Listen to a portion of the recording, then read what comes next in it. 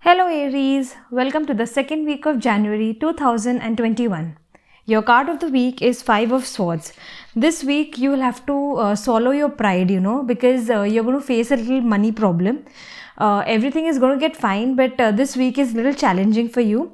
If you're having a battle or any losses, it's not your week this week. You better don't be stubborn and ask for help if needed.